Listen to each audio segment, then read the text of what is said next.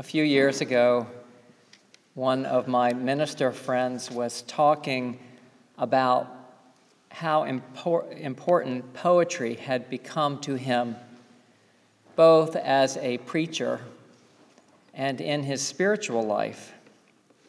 And I loved hearing him lift this up, partly because it helped me realize that the same is true for me. Poets are the mystics and sages and prophets of our time, aren't they? The best parts of the Bible, to my mind, are the poetic parts, the Psalms, and also the stories and the parables which are in prose but have a certain poetry about them as well, don't they?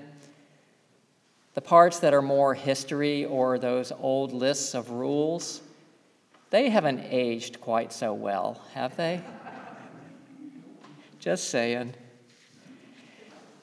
I'm so grateful that in our tradition, the canon isn't closed, that we see a wide range of words and other things like songs that we could think of as Holy Scripture, right? That as a preacher, I get to share inspiration from wherever I might find it. And in this month, when our worship theme is the way of creativity, I find myself wanting to share poems with you for the sheer joy of it, the sheer joy of hearing them and also being moved by them. And I was thinking the other day, as I was thinking about writing another sermon, you could have a whole worship service with just poems and some silence in between and some music and a little prayer. I would show up for that. Maybe you would too. I think you would. We just heard the lovely poet Emily Dickinson, who some of you know wrote and lived very close to home, just out west a little bit in Amherst. Some keep the Sabbath going to church, she wrote. I keep it staying at home with a bobolink for a chorister and an orchard for a dome. Some keep the Sabbath in surplice. I just wear my wings, and instead of tolling the bell for church, our little sexton sings. God preaches, a noted clergyman, and the sermon is never long. So instead of getting to heaven at last, I'm going all along. I love that poem, and I do have to confess that a little part of me that lives back here somewhere is saying, do you really want to encourage people to keep the Sabbath at home? What if no one comes to church? And I hear that voice, but there's another voice over here somewhere that answers back. They know this already. That they are free to spend Sunday wherever they want to and however they want to. And so, yes, I am super grateful for you all when you want to show up here. But I understand, like the airlines say, you have choices. And I understand and celebrate with you, there are plenty of places to keep the Sabbath and be in the presence of the holy. And this is just one of them. I'm grateful for the openness of our faith tradition, which encourages us to live lives like Emily Dickinson's, going to heaven all along. And isn't that what the way of creativity is about? Finding heaven and joy and connection right here with these companions and in the stuff of our daily lives. My only concern about what we're doing this month, lifting up creativity and the arts as a way to greater depth and joy, is that some of you will have a voice inside your head saying something like, I'm not creative, I'm no artist, right? Because few of us are professional artists, and not a whole lot of us have the skills in painting or sculpting or weaving or music or any of the arts that we would think of that would qualify us for what we call artistry, right? Nevertheless, you are the poet of your own life. You are the artist of your days. Do you see that? Do you understand? Do you ever look in the mirror or look at your life and see that you have this invitation to creativity in just how you spend your days? And if you don't see that as artistry, I hope that you will come to understand yourself in that way. The minister and mystic who was the dean for a long time of the chapel at BU, Howard Thurman, once said, "Don't ask what the world needs. Ask what makes you come alive and go do it. Because what the world needs is more people who have come alive." And so I ask you, what makes you come alive? That is a clue to your artistry, isn't it? And it can be almost anything.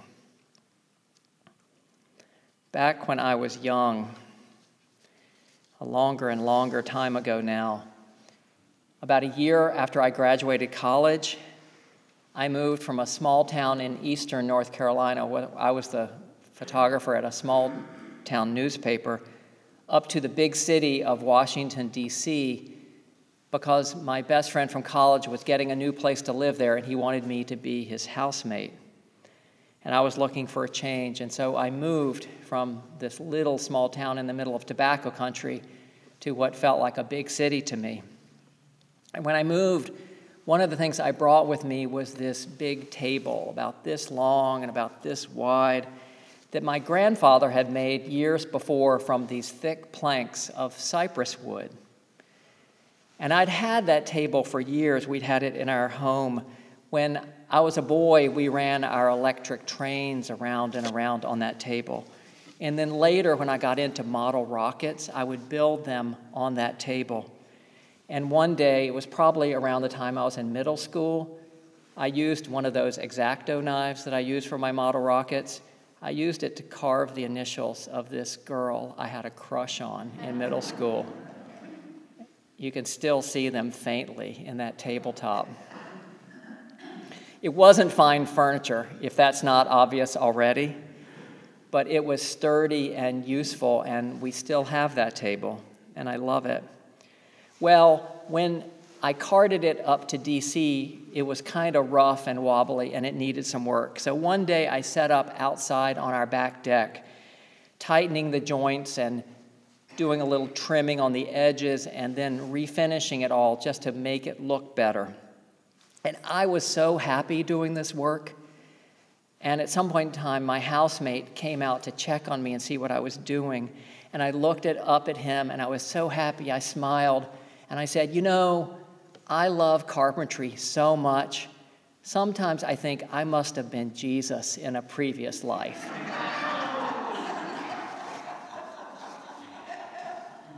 And my friend, who happened to be an earnest Presbyterian, who grew up in North Carolina like I did, he was shocked and disapproving and thought that I should not be saying such things.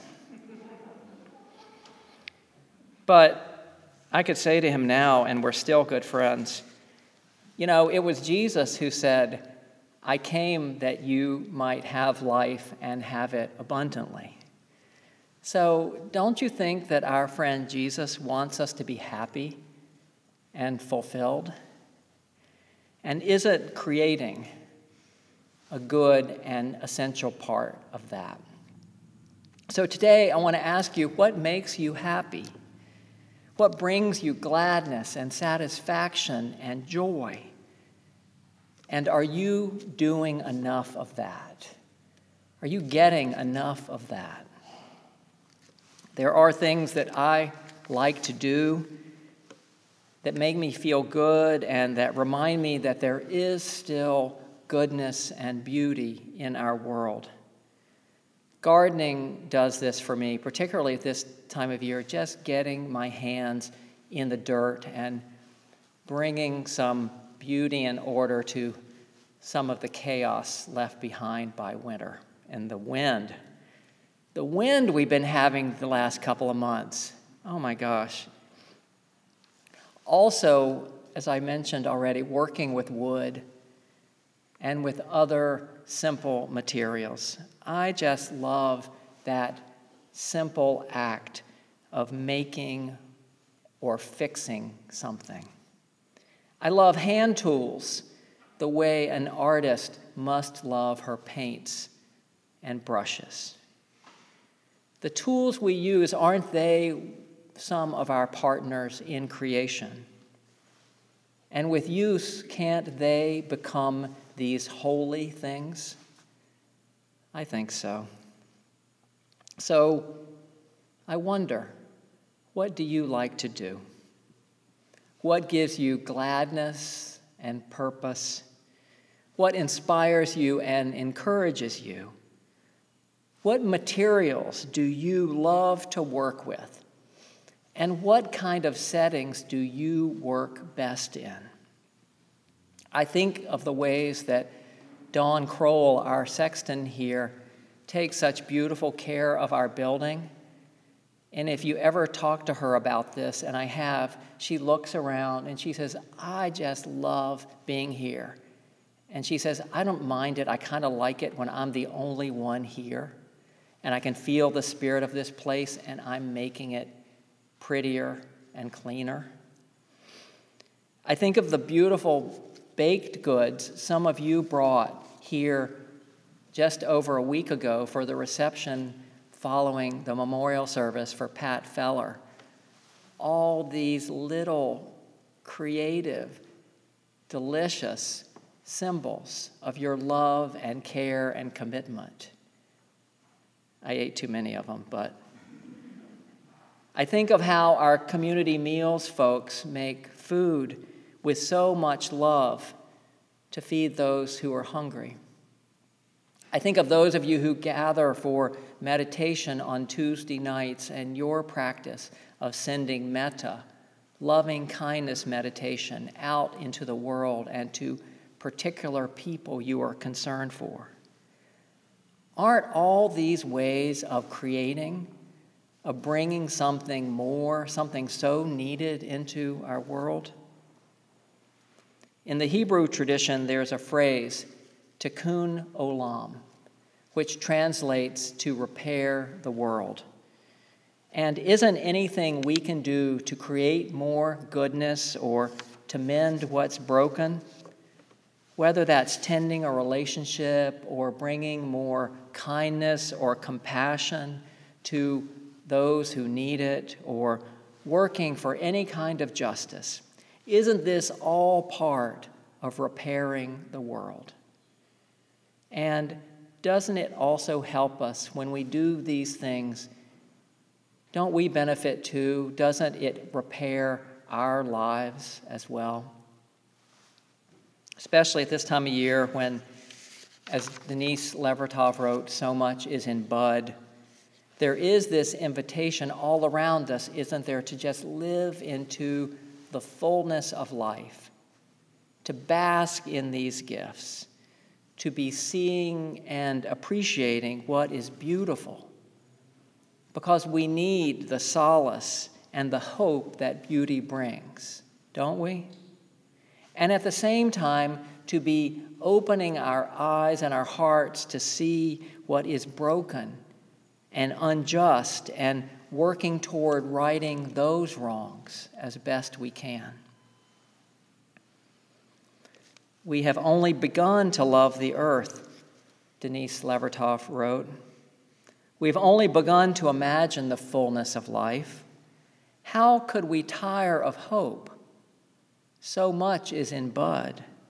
How can desire fail? We have only begun to imagine justice and mercy.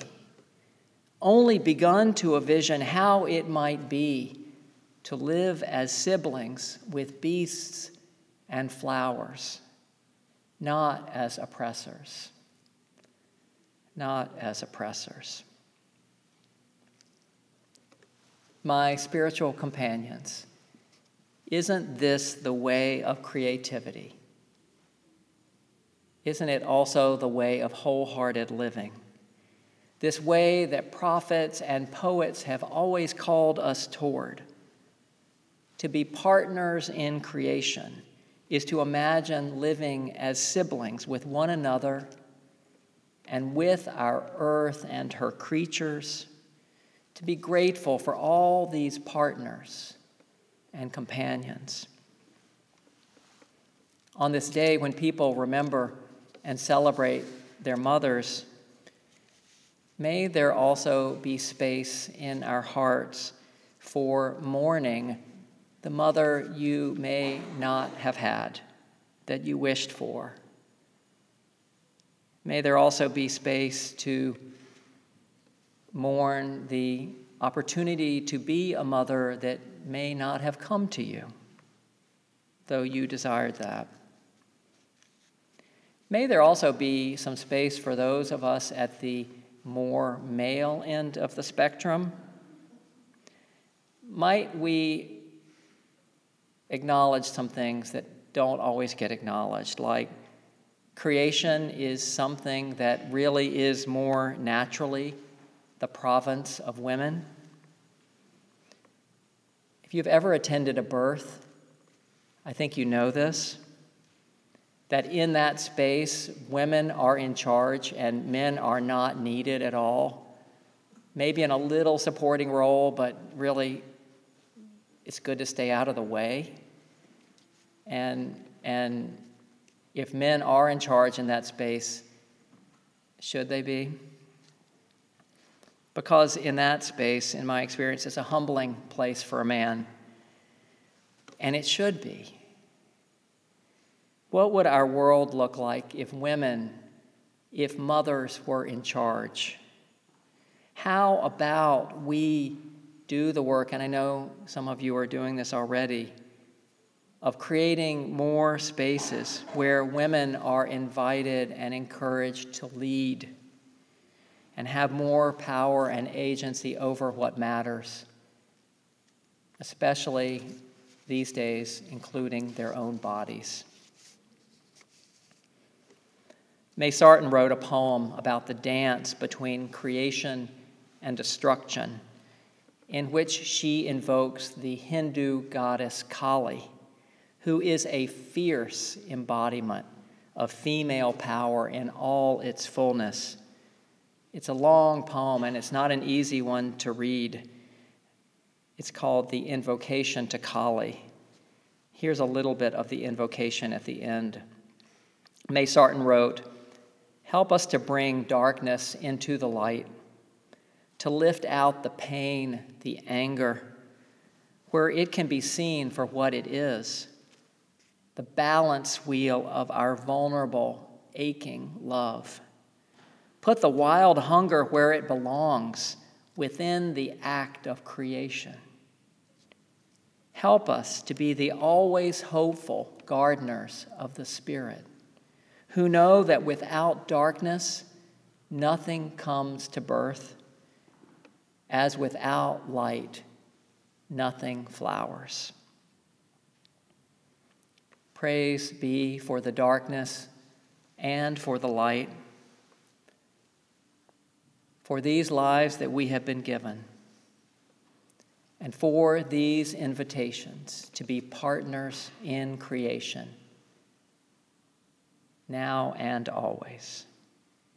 Amen.